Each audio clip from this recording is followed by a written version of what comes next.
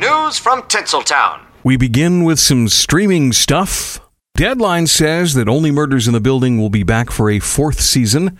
The show's third season premiere back in August saw the highest viewership for any scripted Hulu original this year.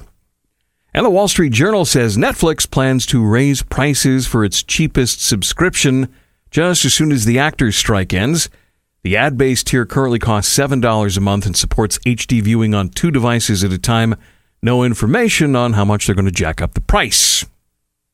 80s sex symbols Lonnie Anderson, Morgan Fairchild, Linda Gray, Donna Mills, and Nicolette Sheridan are going to star in a Lifetime movie called Ladies of the 80s, A Diva's Christmas.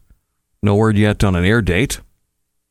Movie stuff, Joel Kinnaman stars in a dialogue-free action movie called Silent Night.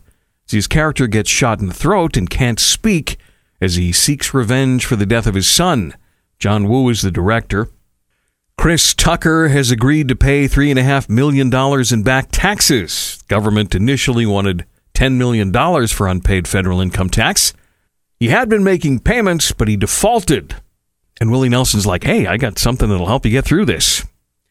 And finally, Coffee Mate is launching a limited edition pink Mean Girls coffee creamer. It's to celebrate the film's 20th anniversary. The creamer apparently tastes like cake and will be available in stores beginning in January 2024.